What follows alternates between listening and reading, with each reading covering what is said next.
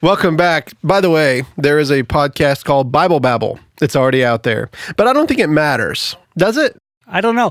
I don't know if it matters. My theory on band names in this very question, because there's no way humanly possible to come up with a truly original band name that isn't either gibberish or just terrible. Gorilla fart.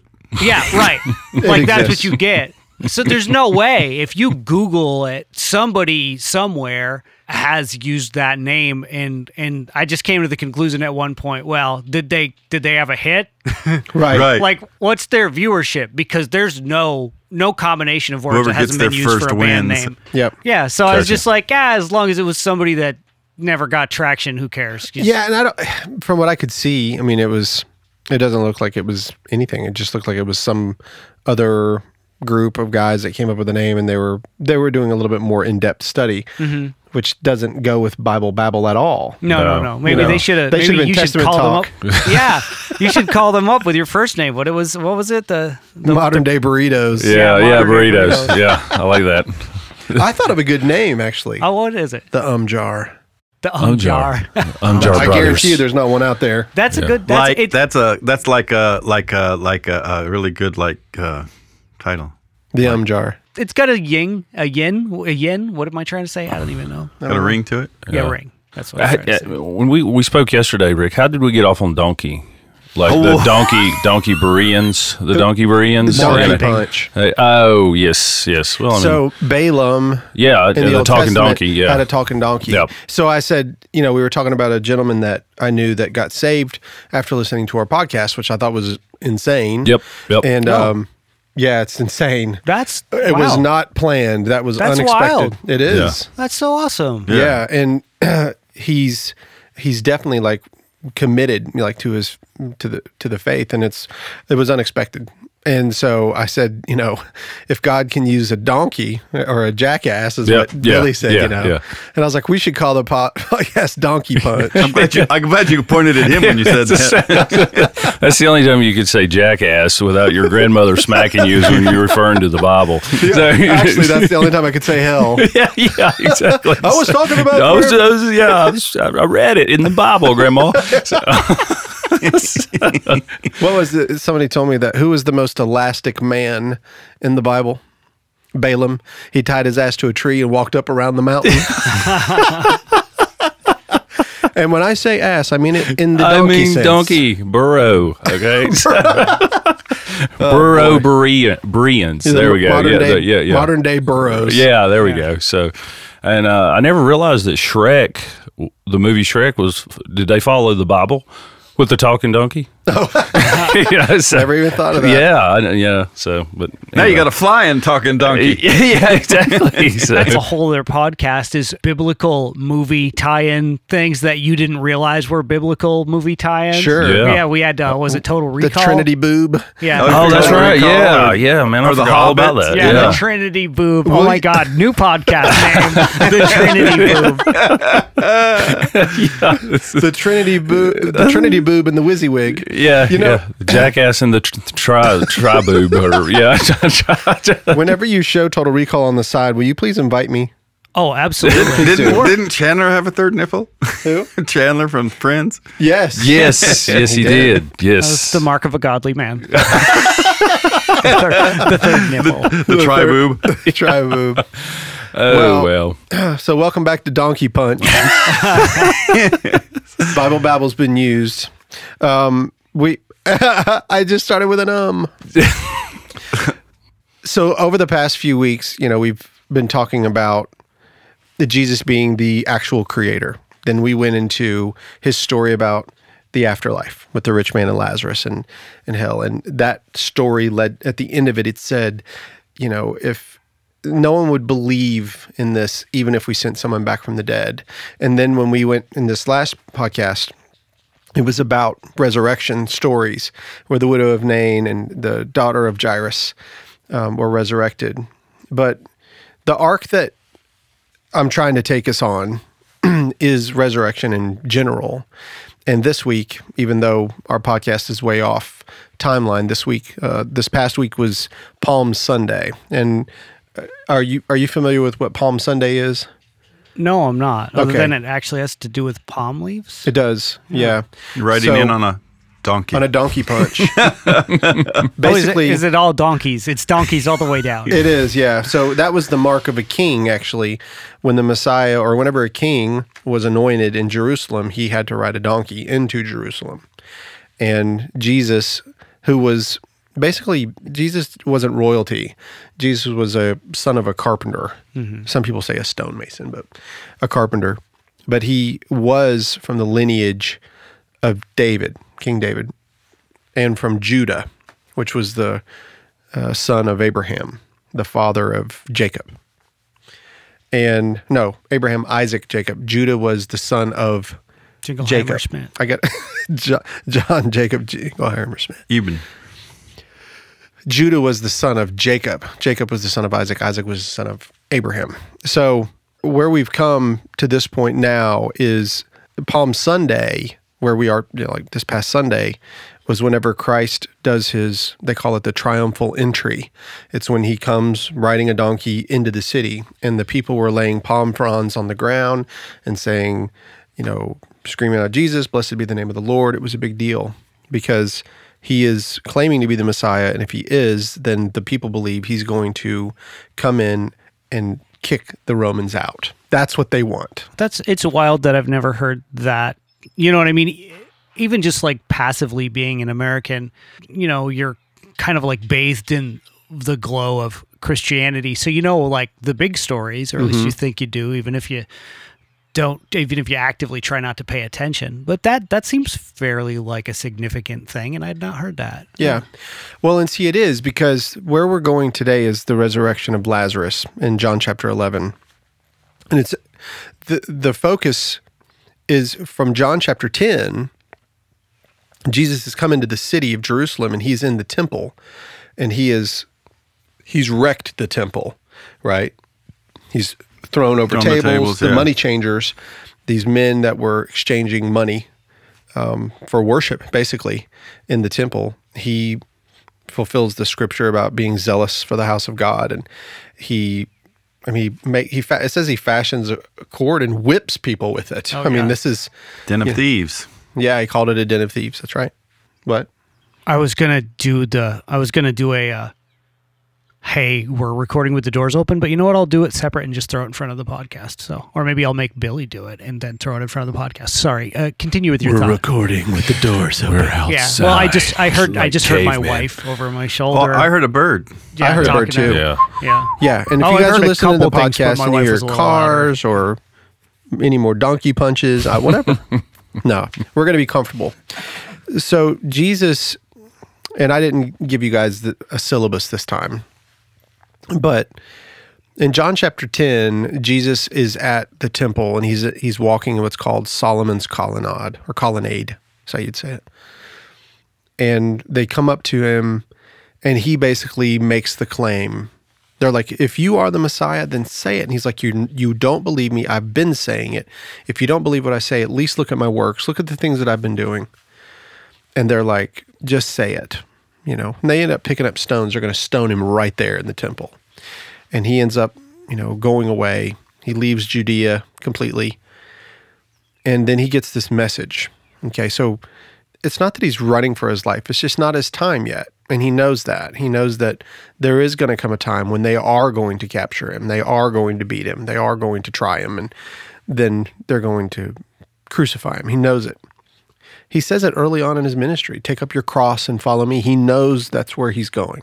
It's the cross. But he also knows it's not his time yet. And so when you get to John chapter 11, it talks about Mary, Martha, and Lazarus and what happens. And do you mind to read that John chapter 11, 1 through 45? Sure. Now a certain man was sick, Lazarus of Bethany, the town of Mary and her sister Martha. It was that Mary who anointed the Lord with fragrant oil and wiped his feet with her hair, whose brother Lazarus was sick. Therefore the sisters sent to him, saying, Lord, behold, he whom you love is sick. When Jesus heard that, he said, The sickness is not unto death, but for the glory of God, that the Son of God may be glorified through it. Now Jesus loved Martha and her sister and Lazarus, so when he heard that he was sick, he stayed 2 more days in the place where he was. Then after this, he said to his disciples, "Let us go to Judea again." The disciples said to him, "Rabbi, lately the Jews sought to stone you, and are you going there again?" Jesus answered, "Are there not 12 hours in the day?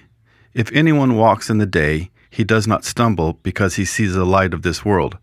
But if one walks in the night, he stumbles because the light is not in him." These things he said, and after that he said to them, "Our friend Lazarus sleeps, but I go that I may wake him up." Then his disciples said, "Lord, if he sleeps, he will get well." However, Jesus spoke of his death, but they thought he was speaking about taking rest and sleep. Then Jesus said to them plainly, "Lazarus is dead, and I am glad for your sake that I was not there, that you may believe. Nevertheless, let us go to him." Then Thomas, who is called the twin, said to his fellow disciples, "Let us go also, that we may die with him." So when Jesus came, he found that he had already been in the tomb 4 days. Now Bethany was near Jerusalem, about 2 miles away, and many of the Jews had joined the women around Martha and Mary to comfort them concerning their brother. Now Martha, as soon as she heard that Jesus was coming, went out and met him, but Mary was sitting in the house. Now Martha said to Jesus, "Lord, if you had been here, my brother would not have died. But even now I know that whatever you ask of God, God will give you." And Jesus said to her, "Your brother will rise again." Martha said to him, "I know that he will rise again in the resurrection at the last day." And Jesus said to her, "I am the resurrection and the life. He who believes in me, though he may die, he shall live. And whoever lives and believes in me shall never die. Do you believe this?" She said to him, "Yes, Lord, I believe that you are the Christ, the Son of God, who is to come into the world." And when she had said these things, she went her way and secretly called Mary her sister, saying, "The teacher has come and is calling for you." As soon as she heard that, she arose quickly and came to him. Now Jesus had not yet come into the town, but was in the place where Martha had met him. Then the Jews who were there with her in the house and comforting her, when they saw that Mary rose up quickly and went out, followed her, saying, "She is going to the tomb to weep there." Then when Mary came where Jesus was and saw him, she fell down at his feet, saying to him, "Lord, if you had been here, my brother would not have died." Therefore when Jesus saw her weeping, and the Jews who came with her weeping, he groaned in the spirit and was troubled, and he said, "Where have you laid him?" They said to him, "Lord, come and see." Jesus wept. Then the Jews said, "See how he loved him?"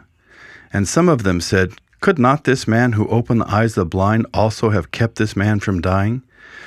Then Jesus, again groaning in himself, came to the tomb. It was a cave, and a stone lay against it. Jesus said, "Take away the stone." Martha, the sister of him who was dead, said to him, "Lord, by this time there is a stench, for he has been dead 4 days." And Jesus said to her, "Did not I say to you that if you would believe, you would see the glory of God?" Then they took away the stone from the place where the dead man was lying. And Jesus lifted up his eyes and said, "Father, I thank you that you have heard me, and I know that you always hear me. But because of the people who are standing by, I said this, that they may believe that you sent me." Now when he had said these things, he cried with a loud voice, "Lazarus, come forth!" And he who died came out, bound hand and foot with grave clothes, and his face was wrapped with a cloth. And Jesus said to them, "Loose him and let him go." Very good. I apologize for the sound of the ambulance. We put that in for effect so you could feel what it was like to go to the tomb of a dead man in ancient times. A very on-purpose sound effect. It was excellent. Yeah, I appreciate you putting that in there, Andy. It was so real. It's amazing that you heard it already, even though I haven't edited this yet. Yeah, it's so cool. You knew it was, Thank you for putting that in there. Yeah, it's nice to have the door open. I'm okay with that. I'm going to put you on the spot, Billy. I want to ask you a question. Okay. What do you think about that story? What does it mean? Does it mean anything to you? Yeah, I mean, that's pretty powerful there. First of all, the fact that he wept about, Lazarus means that that was a good friend. And, but I think what stands out to me is like when he prayed to heaven and said, let this man live again. I mean, that's to see something like that, or just to have a friend like that. It's pretty amazing. Yeah. How about you, Ralph? Well, to tag on what he just said, when I was reading this, there was a lot of things that came up about faith. And in this, when you hear him say, "Father, I thank you that you have heard me," he doesn't say, "Father, this is what I want," or think. He said, "Thank you, Father, that I know you've heard me." He already has the faith. He already knows that it's done. Mm-hmm. And I think faith, going back to what you said last week, faith is something that, for the people that don't understand the parables, I think faith is something that helps you in understanding things, because when you're mature enough to accept something, when you're mature enough to handle something, then it'll be known to you. And I think that some of those people may not understand the parables, but when you are ready for that, when you've either reflected or studied or believed enough that you will gain the understanding. And I got that from here, that even Jesus is showing that he has faith. Mm-hmm. You bring up a good point. That what about you, Rick? I mean, what I was actually going to ask Andy next. Okay. I'll go last because I talk way too much, guys. How about you? Do you have anything, Andy? And be honest, I'm totally cool with everything. I feel like it kind of strikes a similar path as the other resurrection stories, actually. Mm-hmm.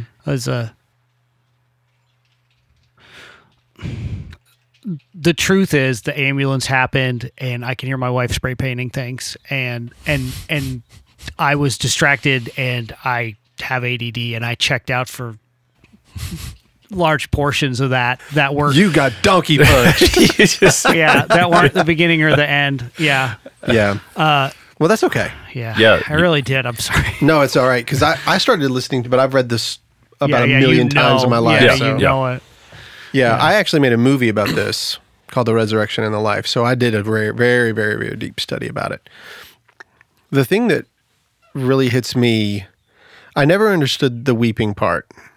I didn't, because I always thought of Jesus as being all-knowing and sovereign. But when I started understanding, when I was talking about the growing in wisdom and stature, I said it like a million times last podcast. Well, that stood out to me, that he is one of us down here, kind of. Yes. Absolutely. But Jesus weeps with us. God weeps with us. He feels our sorrow. Mm-hmm. Yeah, and my argument before I was a Christian was, well, why'd you put us in this mess in the first place?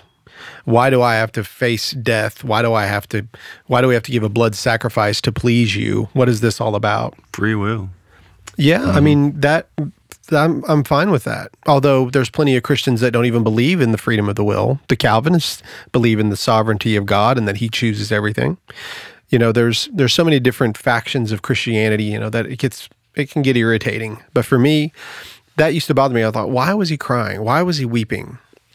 But it's because I think that I've always been separated from, and maybe it's from my upbringing, I'm not sure, but love and affection sort of eluded me anyway, that deep love, until I had children. And when I had children, or you talk about your grandchild, I can tell, Ralph, that grandchild means everything to you, and that absolutely you hear, yes, it was worth that long drive. I couldn't wait to see her, that there's something about the children that will do that for us, But for Jesus, think about this. When he went to the widow of Nain, she didn't ask him to do anything. He just had compassion and did it. When he was standing in the middle of the press and Jairus came to him and wanted him, he was asked to go.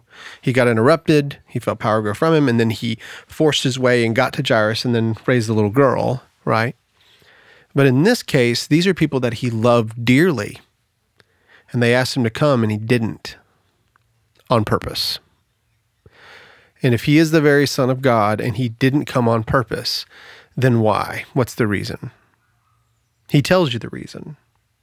In the passage, he tells you. He tells the disciples, I'm glad that I wasn't there. So that you would believe. Yes. Exactly. If you go to John chapter 20. If I kept him from dying, how would you know I kept him from dying? But if I let him die, and everyone there knows, and there's a crowd of people and they all know, and then I bring him back to life, well, then you A believe. miracle, yeah. And then you have other people there that can verify. It's the actual essence of Christ and who he is and what he stands for and what he can do for all of us. Life after death is something that people have wanted. What happens after we die? You know, I have family that says you become worm dirt, worm food. You know? I'm kind of a worm food individual. Right. Yeah. In most cases, I think that's where a lot of people go when it comes to heaven and hell and what people think about the afterlife. It doesn't exactly, what people say heaven and hell is doesn't actually align with what Scripture tells us that it is, you know, when it says there's a new heaven and a new earth, you know. Then you have all kinds of different cults and sects that get into this. But the point is, what sets Christianity apart from all other religions is that Christ himself, being God, made himself man and died, was buried, resurrected, was on the earth for 40 days, and then ascended to the right hand of the Father and is still living right now. It sounds like a fairy tale, doesn't it? Yeah. It does, right? It always will sound like a fairy tale until you have the Holy Spirit reside in you. Until that happens, it's always going to sound like a fairy tale. Yeah, but there's so many fairy tales. You know, I've had people over the years say, I can't believe in the parting of the Red Sea, or I can't believe in the virgin birth. And I'm like, well, or the ark. You can believe that people, you got your wife pregnant and then she grew a baby in her belly and had a baby was born. That's the same kind of miracle. Sure, but everybody does that, Ralph. Yeah, but there was a point at which somebody had to do it first. Yeah. I think they believed it when it came. If you'd have said it before it happened, if you had somebody that didn't know about kids being born and how they were born, and you told them that would happen, they would think that you were crazy until they saw it. It's like the ark. Yeah. You just said they'd never seen rain before. Yeah. According to the Scripture, that was the first time they'd ever seen rain. The clouds opened up. You know, in fact, whenever God decided to do that, it said it repented the Lord that he'd made man. He was so disgusted with the evil. Their thoughts and intents are evil only every day. So he obliterated the entire planet. That sounds more like something a God would do. Yeah. That's Old Testament God for sure. That's Old Testament God for sure, but that definitely sounds like something like a God would do. I'm just going to wipe out my entire creation. And he can, and he's allowed. I'm okay with him taking the rainbow back and doing it again. We're in trouble here, boys. Well, I don't even know if he owns the rainbow anymore. But, well, I mean, it is what it is. So this story, Jesus now knows who he is very well. You know, as he's grown, this is where this is the last miracle that he ever does. So that was my next question. Was this the last one? Because I've read several and I know several, and this is the finale. This is the big one to his turn. That's when he's famous enough to have that sort of an audience too, and that sort of pomp, and it's kind of it is the culmination. It's the culmination of his life in some ways. Yeah, because early on there would not have been that sort of fanfare. Certainly, in fact, he, like we said last week, he didn't want anybody to know. Yeah. Before, but at this point now, this is the time whenever the Son of God is going to be glorified. He's going to speak to the Father, and then he's going to do this thing. And when he does it, you're going to know this is God. Now, what's really fascinating is like a few verses after what you read, it says that the Pharisees sought to kill Jesus even more. Well, Caiaphas was the leader at the time. Absolutely. He was going to go after him. I mean, that's a giant power move when you have an audience like that to resurrect somebody from the dead. I mean, somebody they felt politically or otherwise threatened by before then. Can you imagine, I mean, with a big audience like that publicly, and then how much press you would get? Literal and... The Pharisees and the Sadducees were scared because there could have been a revolution. And if their people revolt on them, well, then the Romans just come in and take over, and then their power is gone. Well, and see, the Romans, the whole thing they're afraid of is that they're going to destroy the temple, that they're going to take away their religion and their faith and their life. That's what they're afraid of. That's what the Pharisees and Caiaphas even says. He prophesies. He says it's better for one man to die for the entire nation. Yeah. Right? He doesn't realize that he's prophesying, but that's what he's doing. And for Jesus, he he's both all human and all God at the same time. Is that Kiba? Oh, no, that's probably the... There's like it 9 sounds going. like it's coming from There's over at least here to 9. me, but there's a trio of chihuahuas, not the yard behind us, but in the back corner. Yeah. A trinity of chihuahuas? A trinity of chihuahuas. We're not making this up. It's probably... But I can't tell where it's coming from because to me it's coming from that door. That's right. So, well, I appreciate you putting that dog sound in the podcast this week. Well, it's more of our Trinity theme. The trio of chihuahuas. Well, one of the things I was That should be wondering, the name of the podcast. Right. well, I was wondering when I was studying this is 2 things. One is, was he becoming more aware of who he truly was? And B, did he wait on purpose for a crowd to come around so that he could show everyone that he had the ability, that he was God? We might need to push that door shut for this. Okay. Because it's a lot. I mean, you can It's push it gonna right be there. distracting. Right? We can handle it. It's just the dogs are barking so much. Oh, is the other side open too? Oh yeah, dude, you don't get no breeze if both doors aren't open. Yeah. That's all right. I can still hear the dogs barking. Well, what I was thinking when I was studying this and referring back to last week was, is Jesus coming into a realization of who he really is? And the other thing is, does he wait on purpose? Did he wait on purpose? And why did he wait on purpose? Was it to show everyone who he was, so the people around him, so that they would understand and have a better understanding when he came back to life and know that this is possible? Or why?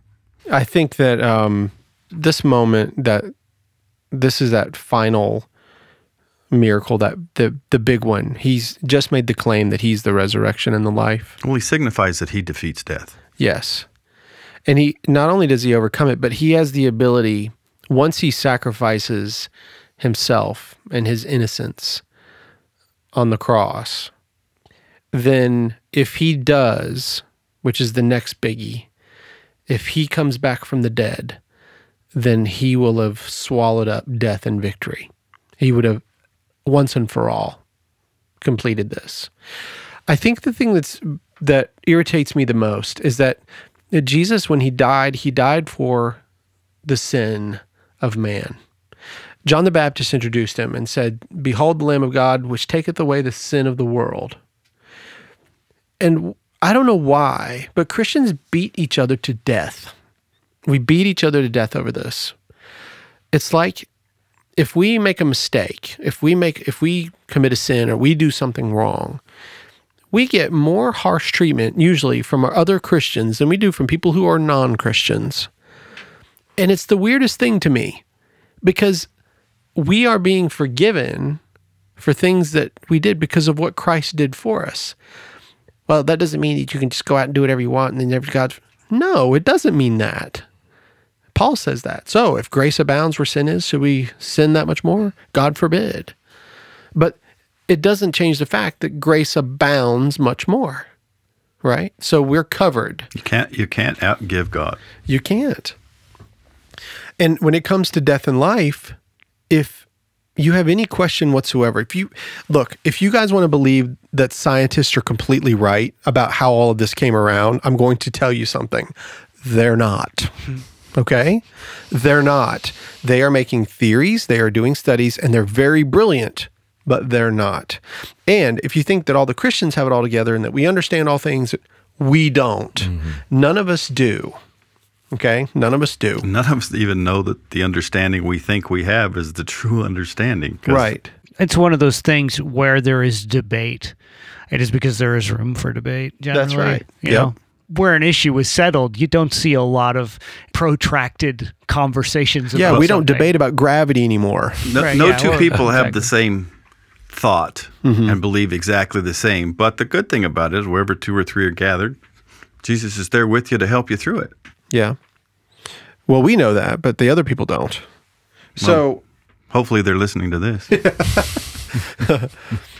Maybe in the neighborhood. Yeah. But the dogs are a fan. They were. Yeah. In order to get beyond, I think in the modern age that we live in, that these kinds of stories are hard to believe because you don't really see these kinds of things. We hear about a doctor who does some amazing thing and a person is cured of cancer. Mm-hmm.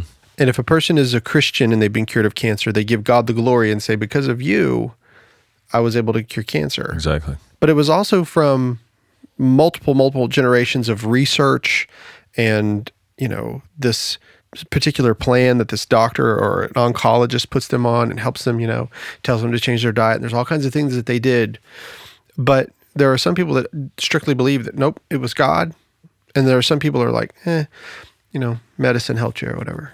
In this podcast, I want to challenge people from a Christian perspective to understand that we don't believe that we know everything, because we don't. But we do have something inside of us that we can't deny. We won't deny. I won't deny it. And I know it's inside. I know he's inside me. I asked him to reside in me, and he's here. And it's the only proof that I actually have is because I've got it in me. And when he talks about life, when he weeps for Mary, she said, why was she upset? If you had just been here, my brother wouldn't have died. Have you guys ever seen like a Jewish funeral before? No. I mean, it is serious. There is some serious mourning. Right. There's some serious mourning. There's the Shiva. You've got 7 days. Like they have people aren't there people paid to cry? There are the wailers. Remember you were talking about that? Yeah, we talked about that last time. The people sitting on they'll like when somebody dies in a Jewish family, like modern times, they have like these little low footstools on the ground and they sit down, they cover up all the mirrors. They don't have to look at themselves or make themselves look, better. It's very interesting. Like they have unique customs, But at the time of Lazarus's death, they had all those customs too. He went through this ceremonial wrapping. He looked like a mummy. And then they put him in this dirt cave and covered it with a rock, very primitive. And this family who had asked Christ, who was close to him, and he had been close to him, wanted him to come. And they just knew, if you would just get here on time, then our brother would live. It didn't happen. And yet he waited. On purpose. Yeah. He waited. Yeah. Right. On purpose. So he gets... The thing that I was talking about as far as having something inside me, the atheist side of me doesn't believe that Jesus did any of that. It sounds like a great moral story to talk about life over death, and that's good enough. That's all it is. It's just a story. But the believer in me suddenly realizes that that's what happened to me whenever I became a Christian. It was a rebirth. It was being born again. It was like my eyes opened. I started understanding things about myself and about the world that I'd never seen before. It's like being awoken out of a sleep. Yeah. Well, he even referred to Lazarus as he's sleeping. Right. And, yeah. So. I think it's interesting that you say the atheist inside of you believes this and the Christian inside of you believes this, because I don't think I have an atheist inside of me. Mm-hmm. I have a doubting Thomas, no doubt. But from a very young age, I know I was in second grade the time that I know for a fact that God was talking to me. In Catholic school, you have to take a class in order to receive Holy Communion. Mm-hmm. You receive the body and blood of Christ. And in second grade, I hadn't taken the class, and the Lord called me and said, "Come, you're worthy." And I was only in second grade, but I went up there and I'm scared, but I did it. And since that day, I've believed that God's been in me always, and I've believed, and I've never had that shaken. There was, after my divorce, I was pretty angry at God and stayed away for a while, but never didn't believe, never had an atheist in me. It's always been, I'm a doubting Thomas. Yeah. Mm-hmm. That's hard to believe, but then, if you can believe that someone is born, then you could believe anything. When I say the atheist, I mean, it's, in Christian discussions, we talk about the flesh. Right. The flesh and the spirit. Well, for me, There's that blooming onion you ate That earlier. blooming onion in me. Man. So, anyway, good. Well, I only brought it up because I think everyone in the world is at a different path. Like I was born into a Christian family, went to Catholic schools, so I've had that from the beginning. I would say most people came to Christianity after they started growing up and started learning things and had beliefs. I mean, And statistically, you believe what you were Raised statistically you believe what you were raised with Exactly. by Right. like Yeah. by like a wide margin. So it's interesting to hear you say that, and knowing that you weren't born and raised that way, and born and raised what way? as a Catholic. No, I wasn't born as a Christian. I wasn't born into a Christian family. Right. So Right. you came to that later. So you might have some of the feelings that I don't have, that other people might not have, but a lot of people out there would have. So I don't want people to think it's bad to question God or question Christ or question themselves and say, well, I don't believe this. Well, good, you're human. Yeah. I wanted to share this week, this one personal testimony. And that's what they call it when something, has affected you or something that you felt like God did. I've had moments in my life where I was utterly confused.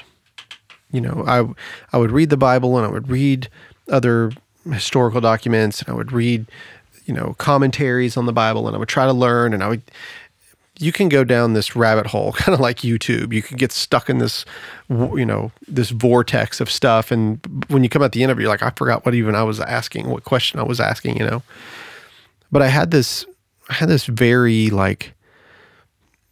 at the age of 19, I worked with this man, and I won't go into his name, but he was what they call a Jehovah's Witness. And the church that I was going to said that the Jehovah's Witness group were a cult, right? Like they didn't believe certain parts of Scripture accurately, and so therefore they were wrong. And, for me, the man he was a very nice, a very kind man. He was very giving. And a lot of times, for me, that's a sign of something whenever they're genuinely kind, despite any circumstance. It's like, wow, that guy's really got something, and I just remember. But one of the things that I had read in the Scripture that I had come to understand was that Jesus was in fact the Son of God, but he was actually part of the Trinity, he was God, and that he was the creator. And I'd read all those things and I knew it. And they don't believe that, right? They don't believe that Jesus was God. They believe that he was a prophet, and there's certain things. I'm not going to get into all that. But anytime I would try to refute the things that this man was telling me, he had this little laptop, and this was back in the 90s, which is weird. He had like an IBM ThinkPad.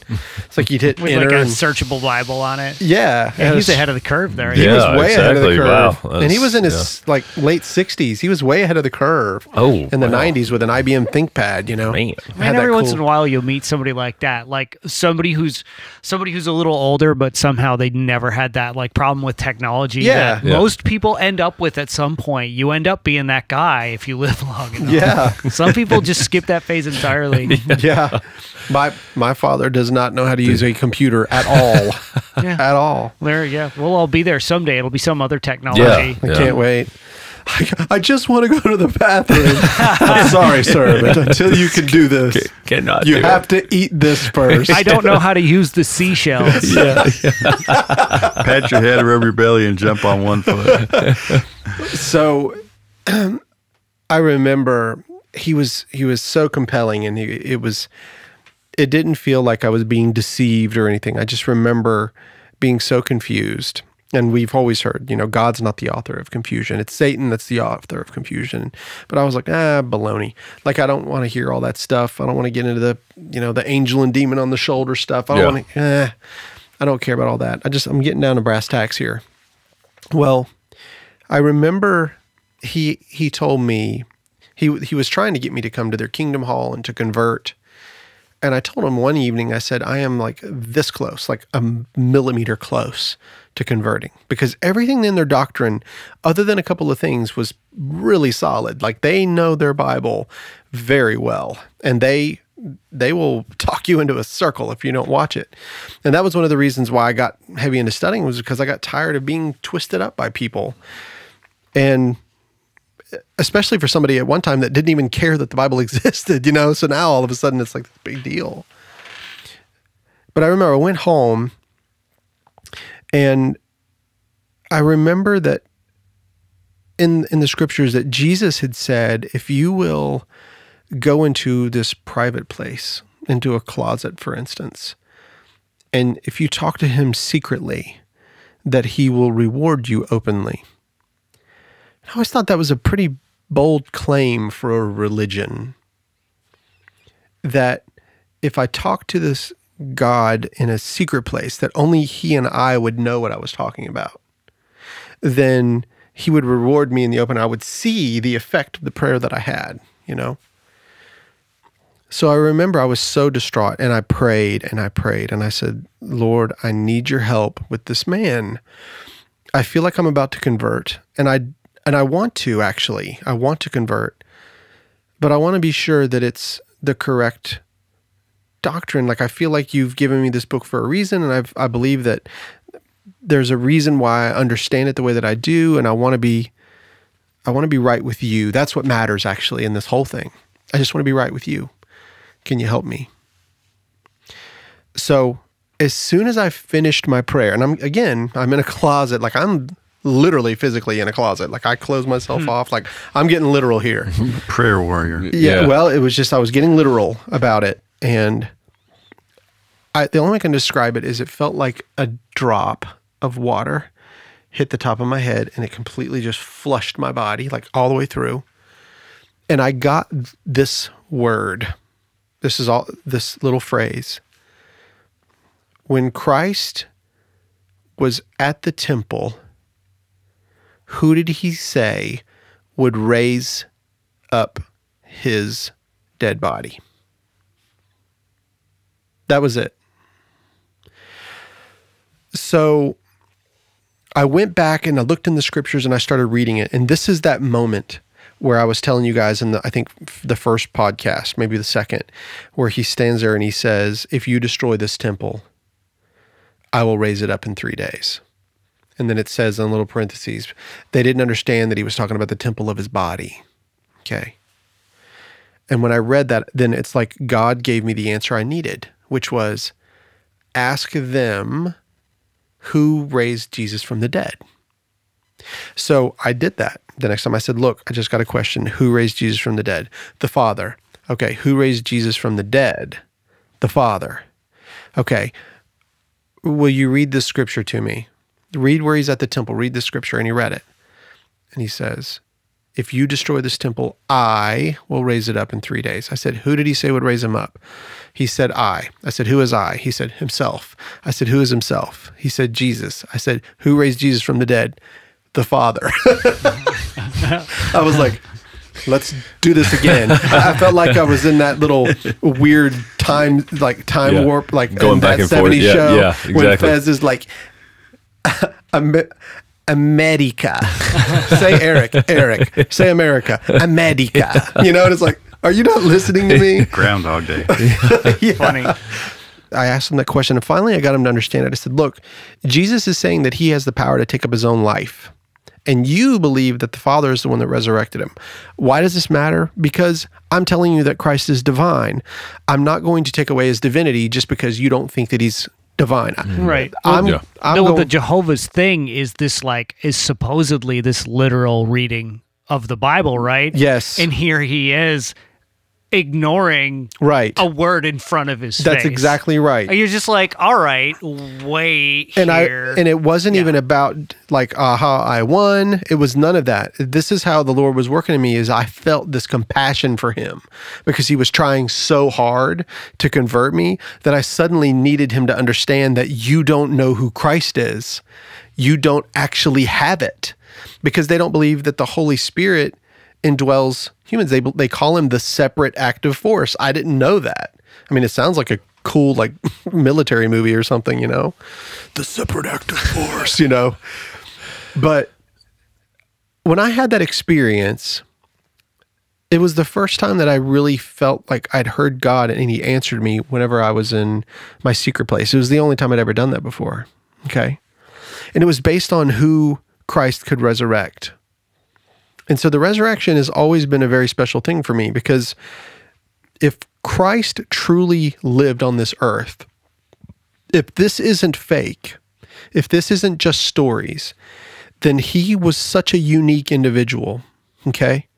Currently, the Jews who are around the world, that are scattered around the world abroad and also in Israel, they don't accept that Christ was the Messiah.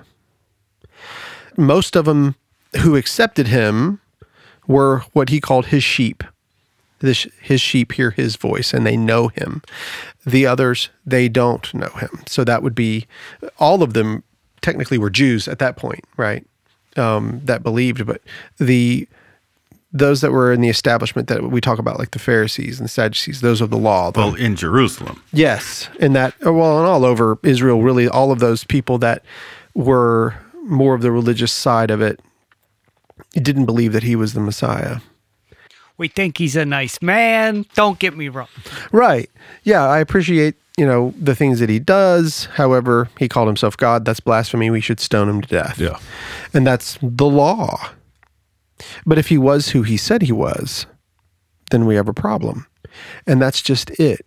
And this is where the challenge is. And Andy, this is, we talk about whether we're agnostic or atheist or wherever we come from, and that the Bible seems like it's just like an old book of ancient writings or whatever. If you actually get into in-depth studies of these writings, you will find that there are 66 books in our current Bible, and that they were written over a 4,000-year period. And one man wrote the first 5 back in 3,500 BC, 4,000 BCE. And it aligns with a book that was written in 500 BC. And they keep talking about the Messiah. There's certain aspects of the Messiah I never really read in the Old Testament where he had to raise anyone from the dead, except death, where is thy sting, right? That's the only thing I could come with. So he obviously has the ability to get beyond that. But when you study the scriptures, when you pray to the Lord in a private way, like secretly, he reveals himself in them. He does. And then suddenly it's like it becomes a part of who you are. I agree, and I think that goes right back to what we were talking about last week about parables, and people may not understand. Well, when it's your time to understand, when you open yourself up to it, and in study too, you can't just, it's not going to just come in. You have to listen and read and have conversation with people. And want the knowledge, and then things will be revealed to you as you're ready for them. Sure. Well, let's get into the breakdown of John 11, 1 through 45 real quick. Just take about 10 minutes and just break it down. Yeah. So the crux of the story is that Jesus has just about been killed, and now he's kind of in hiding. People knew where he was if they got a message to him, right? So they kind of knew where he was. At least the believers did. And they tell him that Lazarus is sick. If you remember, he's told the story of the rich man and Lazarus. It wasn't the same Lazarus, but it's interesting that he's going to resurrect a Lazarus, right? That would be in my brain, because he told the story. That would be in my head. Like, I remember that story, So Lazarus, this family is in anguish. Their brother is dying, and he dies. Jesus doesn't make it in time. They're hurt. They go through all of their grief, all of the mourning rituals, all of the things they do. They've wrapped him like a mummy. He's bound, it says. Later in 1:4, it says that he was bound, both, hand, feet, head, like he was bound like a mummy. And he was placed in this tomb. And when Jesus tells his disciples, let's go, Thomas thinks that the way that he says it, let's all go die with him. Let's go. We're all going to go die. When Jesus gets there and Martha comes and starts talking to him, she puts it on him, if you'd been here. If you had just been here. How many of you guys have ever asked that question of God or said that to God before? If this would have happened, God, then I probably wouldn't have done this. Have you ever done that before? I've said why. Yeah. Yeah, I think why. That's a good question. Yeah. Why didn't you come when we asked? Why did this have to happen to me? And if you're all-powerful and all-sovereign, why did this have to happen to this person? Or did this have to happen to me or my child or whatever? Mm-hmm. That's a common question. So I don't question the sovereignty when I'm doing that. I'm usually just saying, am I not good enough? Why? What have I done? yeah, I don't even go there. I don't even think it has anything to do with us as much as it does with his plan. At least that's the way I look at it. His plan was going to be executed no matter what.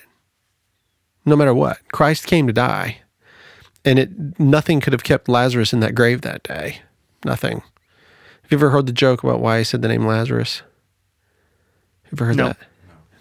So whenever Jesus calls Lazarus from the grave, he says, "Lazarus, come forth." And it says he yelled it was a loud voice. The reason he said Lazarus, because he said, "Come forth," they all would have come out of the ground. Zombie apocalypse. But so when Jesus talks to Martha, he doesn't weep. Did you notice that? He doesn't weep whenever he's with Martha. He weeps with Mary. Earlier in the book of John, or the Gospel of John, you hear about this moment where Jesus comes to this house with Martha and Mary and Lazarus, and he's there, and he's going to have a meal, and Martha's in the kitchen, and she's busting her tail trying to make this meal. She's mad at her sister for not being in there helping her. That's right. She's mad Jesus at Mary. says she's doing what she should be doing. Mm-hmm. He says, she gets it. He says, "Martha, Martha, Mary has chosen the better part," which is to be at his feet and learning from him. And Martha was just busy doing the church work, working hard, making church good. I was talking about that in one of the podcasts. There are some busybodies, man. They keep that church straight in line, And they'll tell you. And they sure do tell you. So Jesus doesn't weep with Martha, but there is a unique thing about Martha that I don't know if you know this or not, but she was the first woman on planet Earth to call her the Son of God. She was the first one ever. She said, "Yes, I believe, according to the scripture, you are the Christ, the Son of the living God." Peter had already called him that once before. Peter was the first man to ever say it. Martha was the first woman to say so. So she recognizes who he is, and he tells her, "Martha, oh boy, I am so much more." He is the actual resurrection. In other words, if you have any chance of living after death, it has to happen because of him. I am the resurrection and the life. He's the only one. In me. He's the way. It's interesting, and I was going to ask you this question. Jesus went out to her because she was busy on the wrong thing, and she hurt his heart. He feels this. I don't know what he felt, but to me, it's this great compassion for someone who just doesn't get it. How did you feel about that man when you finally realized that he was on the wrong side? Well, like I said, it was compassion. It wasn't. Do you remember? Like sometimes when you finally win the battle, and you're like, "Yeah, I got you in your face." That's right. Suck it. For him, I suddenly realized that all that compassion he was giving to me, which I appreciated, that I needed to reciprocate that to him, and I felt that, when I told him, and he cried, he wept. He did. He actually wept when I told him, "I won't be converting. That's not going to happen. I don't actually agree with your doctrine. I believe that Christ is the literal Son of God. He is a deity, and that what you think he's an angel, and that's not scriptural at all. He was made so much higher than the angels, but made himself lower, So I felt compassion, and Jesus, when he's talking to Martha, Martha calls it like it is and tells him exactly what she thinks. But Jesus has this, yeah, I know you believe in the resurrection at the last day. It's almost like, yeah, it's going to happen someday. Mm-hmm. He's like, oh, it's going to happen today. I mean, can you imagine? Just imagine, just for the sake of the story, man, just get into it for just a second. Imagine a man that looks at you and says, now you believe that, that Lazarus will come back, or you believe that your daughter will come back. Yes, I know it'll happen at the last day. No, I'm telling you it's going to happen right now. I'm the one that has this control. He had the ability to defeat death. He had that ability. Where did death come from? Do you remember? Do you know where death came from? Yeah, who was the first person to die biblically? I felt like I knew that, but who was it, Rick? Abel was the first one. He was a murderer. He was murdered. Oh, but yeah. the first one that actually died was Eve. According to Genesis chapter 3, the serpent deceives the woman into eating of the fruit of the knowledge of the tree of the knowledge of good and evil, right? Sounds like another fairy tale, but it's not. If you really think about what is being said here, God is saying, if you eat of the knowledge of good and evil and you want to know all things, you're going to cease to be able to be in a relationship with me.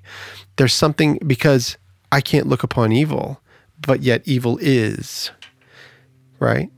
So Eve, what? Oh, the plane going over? That's all right. Andy, that's a nice sound effect. Thanks for adding it to the Donkey Punch podcast. So whenever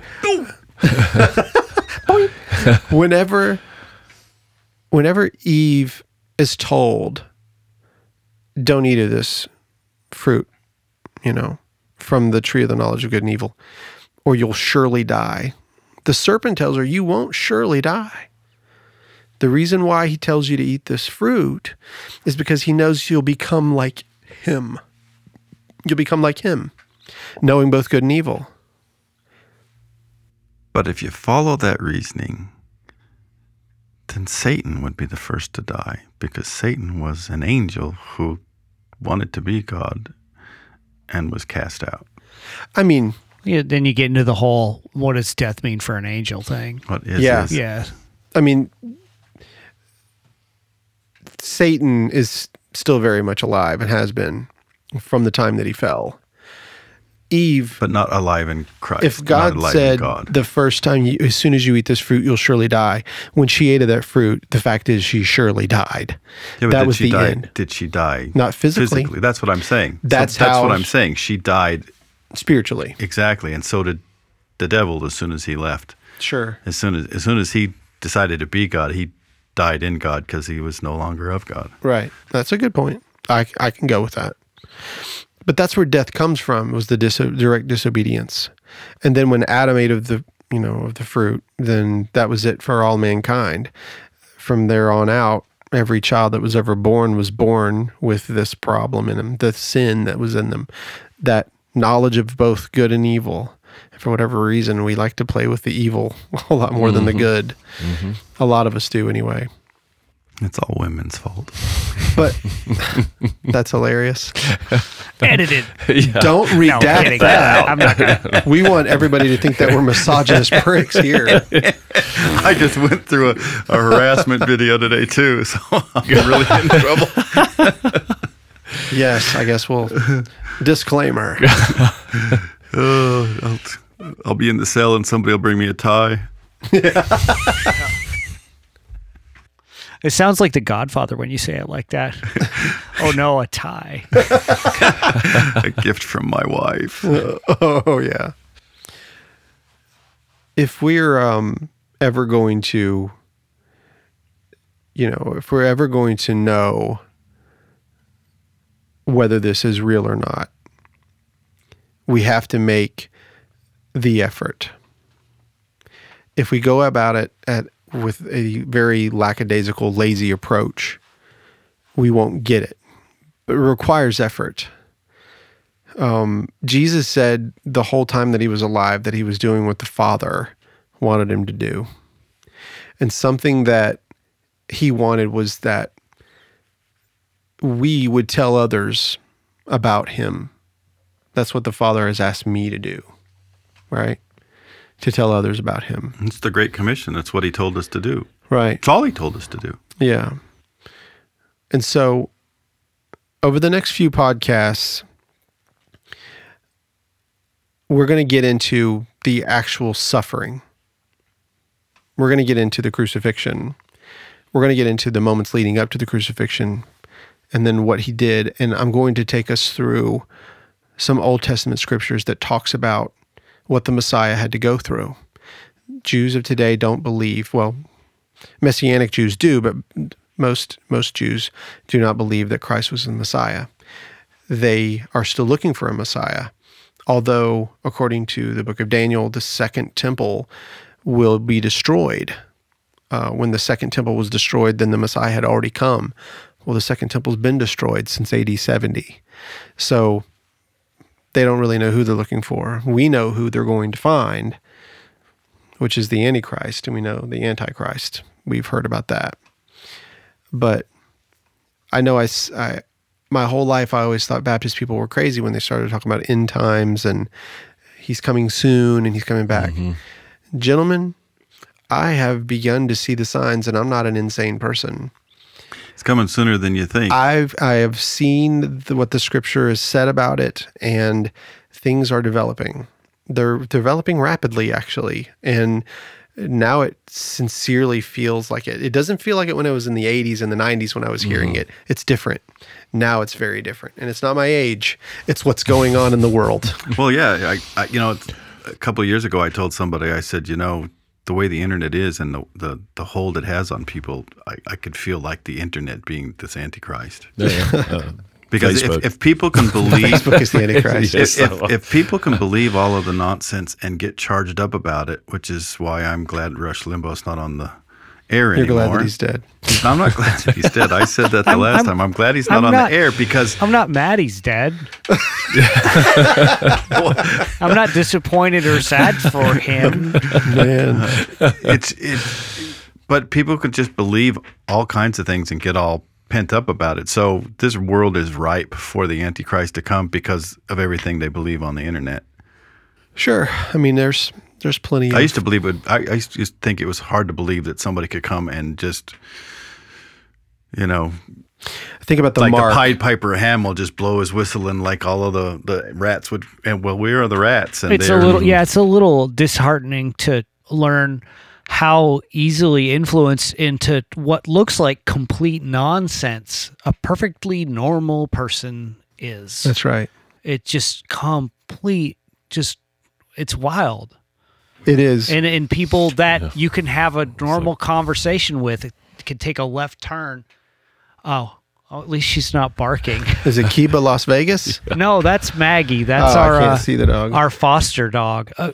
So there's I'm just going to describe it. So it's a small 2-room studio, and we had the doors open earlier, and we shut the door that separates the rooms, but the back door is still open. So the dog walked into the back room of the studio and looked at everybody, and then didn't do anything, then turned around and came out. Now she came to the front door to bark at this door for some reason, even though she looked at... Anyway, we're fostering a dog. That's Maggie. She's nice to my wife and I.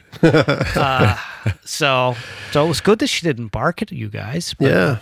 The neighbors ever think that the studio's like the perfect location to test the dog? These giant glass doors. Yeah. All right. She wants sorry. to That was a get big after distraction. Ralph's mic, the possum.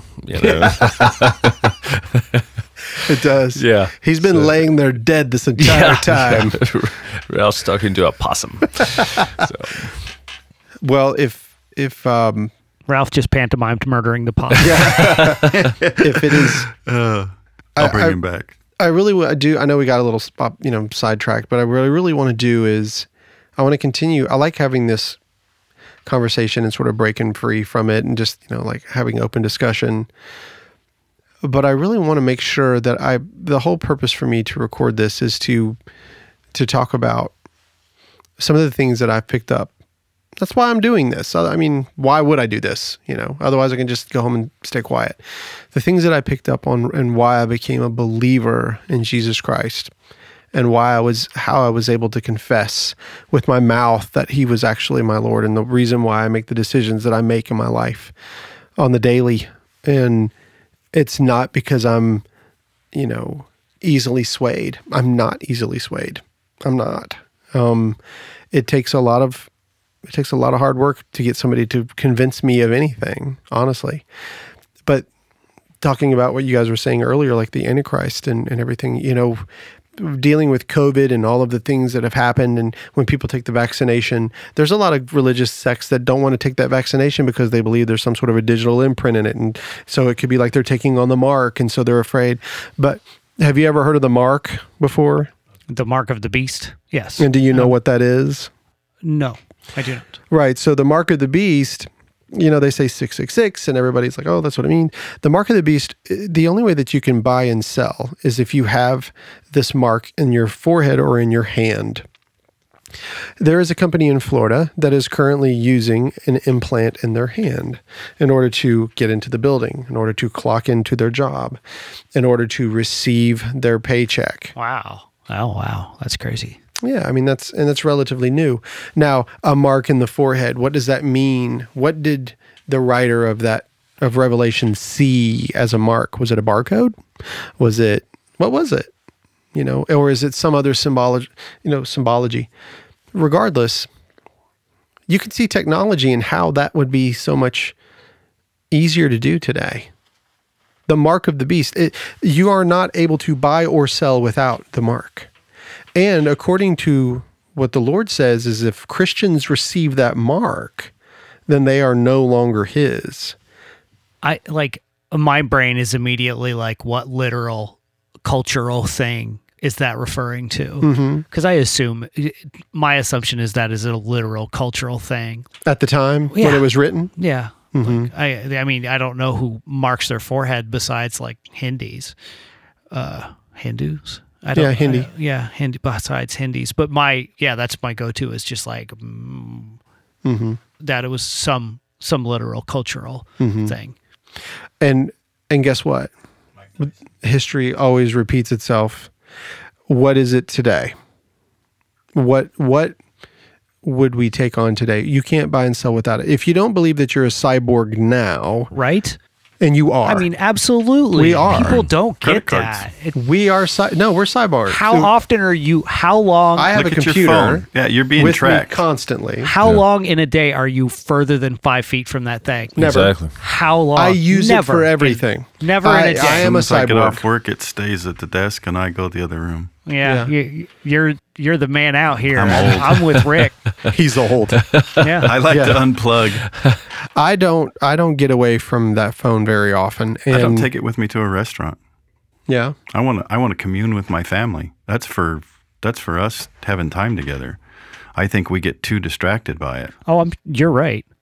Yeah, I mean, I have literally seen in my own family all of us at the table looking at our phones in a restaurant. It's like, did everybody enjoy going out? I sure did. See you next time. Flick. Text me. I Snapchatted, sucker. It's no wonder why Good people TikToks. don't have any Yeah. quiet time to reflect, and no one can hear the Lord because they've got something going on all the time. They got shiny thing syndrome, Ooh, what's that new thing? Ooh, look at that one. Ooh, look at that text. And 90% of the time they just keep flipping through them. You got to unplug. You got to go to a quiet place. Yeah. And you got to connect with your Lord, and you got to connect with your family. And that's just it. I mean, if we were going to be honest today, how often would you say that we actually pray? Like if for Like a us who are legit, believers, yeah. like legitimate prayer. Yeah. I know that I pray to him every day, but other than thank you for these modern day burritos I'm about to eat. I would say 3 minutes or less, and I'm a believer. Right. And I do pray. Yeah. 3 minutes or less. And I know some old folks, man, they pray till the sun came up and did. You could hear them. Like you could hear the prayers like over in the other room. They're letting it rip, tater chip, you know? Yeah. And I'm like, Lord, thank you for this food, and I bless it, please. I know, you know, it's like, Lord, please bless this Little Caesar's pizza that I had extra butter and garlic added to the nourishment of my body. That's a miracle in and of itself. You know, make this Little Caesar's for the glory of you. Pray there's not a curly hair in it. Okay, thank you. Amen. Amen. What's the name of that movie? The pizza. Total Recall. No, the kid in the high school gym, and he ate the pizza with the I'm older than I'm drawing a y'all. blank. Yeah. Rick don't know. Nobody You talking about with knows. the scrotum hair? I have seen Ferris that. Bueller. No, I don't think it was Ferris Bueller. Or maybe it was. I remember it, though. It was pretty gross. Redheaded kid with braces. I don't remember. Anyway, well, let's wrap this one up. Okay. Well, We're gonna- hang on a second if I can. The reason why I do this is for exactly what happened last week. Yeah. And so last weekend I saw my granddaughter, and at 9 a.m. I went into her room, and she looked up, she smiled, she put her arms in the air, and she said, "Papa!" And I thought that was the greatest feeling in the world until you called me today or yesterday and said, "Hey, somebody listened to our podcast, and I led him to the Lord." And I'm like, okay, so that's why I'm doing this. Mm-hmm. Yeah. That's why I'm doing this. That's so that somebody out there, through something we said, whether it be something we did wrong, and there's plenty of that, or something that connected with them, made them think enough and be quiet and still and say, "Hey, I want some of that." Mm-hmm. And I've noticed that, you know, in my younger days, I would always try very hard. Like, I really want you to know, because I felt like it was, since it was our command, and that, you know, you want to, can't you see how good this is? What is wrong? You're wrong. Listen to me. Do as I say, not what I do on Monday. I've been the opposite. Yeah. So if you I found the cure to cancer, young self. Oh, really? Oh yeah, it's just a D-bag about like hurts. It hurts since chills up my spine thinking about some conversations I've had just so right about myself. Yeah. You know what I mean? Like so absolutely believing that I knew the absolute truth about things and being passionate in that, like, I hate to, like, I just say it, but that way that, like, sometimes atheists get that, like, bad rap about just being, like, douchebags. Like, Yes. I've totally been that guy. Yeah. Oh, and it hurts me just thinking about it. But you know what, though? That's a young man's game. For sure. But I will tell you this. I will say this about you, Andy. One of the reasons why I've always came around is because you never did that to me. Well, I was, you know, late teens, early 20s when I knew had you a at that couple time. of those. Yeah. You know what? I would have only have had those conversations with people I thought were assholes. Okay. Or in that way. Does that make sense? Yes. I would never have treated somebody that I liked like that. Sure. It just wouldn't have happened. Right. So, but it doesn't matter that whoever I was talking to, I thought was an idiot and probably didn't like them. And probably I'm going to just go ahead and say, maybe I rightfully didn't like that person. They might have been a dickhead. It doesn't matter. Does that make, you know what I mean? Yeah. Like, that's Yeah, not that a makes good sense. enough reason. Yeah. So I'm still like incredibly, and I wasn't like a wild proselytizer or anything for that sort of thing, but you only need to have 4 big conversations like that in order to be like 40 and look back at those 4 conversations and just put your head in your hands. Like, Yeah. just fucking leave people alone. Right. Yeah. You know? That's how I felt too, like proselytizing. Exactly. You know, there were times whenever I was just like going on people's doors and knocking on their doors and like, do you know Jesus? I'm surprised I didn't get shot in the chest. Yeah. You know, like, Yeah. hey man, get on my porch. You know, You're going to need your Jesus here in a second. yeah, dude, I'm fixing to send you to him. Yeah. I've always. Have you ever heard why Jehovah's Witnesses have inverted nipples?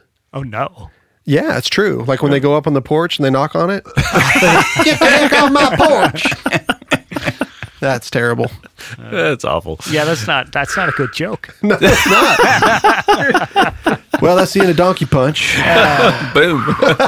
Onks, onks, onks. Well, if all hearts and minds are clear, we can let this go. I think we didn't get into like super, super deep study. I will say this, guys, go back and read about imagine what Lazarus looked like coming out of the grave. Oh yeah, it commented on his smell. It's been 4 days. Yeah, he's stinking. I think correct me if I'm wrong, but wasn't it kind of like a thing too? Like, yes, it had to be like 2 days before you were really dead, or they believe that the soul remained with the body. Some of them say that the soul leaves the body after the third day. Gotcha. And the body begins to decompose completely at that point. And then some believe that it's 7 days, but that particular area, they believe that after the third day that the soul was gone forever. Gotcha. There was no coming back. And so he, on purpose, waited that long and said, right up there on 4. Right. Yeah. actually, let me show you this. Yeah. Well, yeah, it makes it more spectacular. Yeah, it's definitely more dramatic. And now that you're alive, go take a shower. So I guess you'd smell okay then, right? I don't know. They You probably actually- don't sweat when you're dead. yeah, exactly. But they said loose him and let him go. Yes, and but you do release gas. Your fingernails keep going. Hair, yeah. So, but 4 days. Yeah. you also do that after having a bloomin' onion at Outback. A callback. Nice. Got to open the door now. Okay. Anyways, all right. So we're not next week. We're not gonna. I think if you wanted to do it, I will come next week and we will work on intros and stuff for like an hour or something if you'd like. Oh, we can absolutely because do that, because Billy won't be able to be here, and I don't want to do the podcast without Billy. Okay. And so I'll come and we'll work on. If you want to come, Ralph, you can. But we're going to work on like an intro and trying to make something just like some short thing, and we'll try to work out. just mess with it a little bit. Get a little more of a hard format for. Yeah, something. It's Wink Dickerson from KRUT Radio. There you go. Was that Greece? Was that from Greece? No, that's from Cheech and Chong. Oh, you're right. That's right. Wink Dinkerson. Peace, love, dope. And Mary, what was it? Mary Elephant. Mary Elephant. Sister Mary Elephant. That's right. Class. Movie throwback. Last week it was Total Recall. This one was actually an album. Yes. The Big Bamboo. And you hear Sister Mary Elephant, and then she hears that knife. Throw the knife at the sister. All right. Well, thanks, guys. We'll get together next week and work on that outro or intro, outro, whatever we want to do. And if you want me to don't forget to tell them if you where need we're me at for something. Just give me a call and I'll head over. Don't forget to tell everybody where we're at. I've made a point not to say Giraffe Studio in beautiful Hendersonville, North Carolina. Right off of Brooklyn. Had to plug. Very near a trinity of dogs. Yes. We have right. a wild pack of dogs running through. Yes. All right. Well, thanks, guys. We'll catch up with you next time. All right. See you next time. Nope. I'm good. I'm good. Yeah. I got a belly full of Outback right now. Oh. I shouldn't have ate that much. Or you shouldn't have to tell us. I know. Yeah, I just want to punch you in the face. Wow. Because you're starving. yeah. I'll leave the sawmill and just jet here. I ate too much of that bloomin' change my onion. uniform. Yeah. Oh, yeah. I can smell you. God, those things are amazing. They are until you're done, and then you feel terrible. Yeah, you're like all It's that just grease. like your hands. It's like your sin. You're marked with your own sin. Well, you ever eat and one you're of those? just like reminded of it afterwards. You're like, you look at your hands and you're like, What have I done? What have I done? yeah, exactly. I smell like the fair. That's how I feel when I get done a bloomin' onion. Like literally, I'm just like, why did I do that? Smell like a carny. It's like Wow. it's like the deep fried Snickers. You ever try one of those? No, but I have the Oreo. Yeah, I've had the Oreo. I like deep the Oreo. fried Twinkies. It's like instant heart attack on a stick. I've never had it. No, No, They deep have them at fried the Snickers fair. or Twinkies. Yeah, Yeah, yeah. neither one. Yeah, they're both gross, but but it's a fair food. So, and by a fair food, not a fair food, that would be like wine and Strawberries, chocolates. yeah. To be fair, it could be both. Could have an affair at the fair. Yeah. Fortunately, she had all of her teeth. yeah.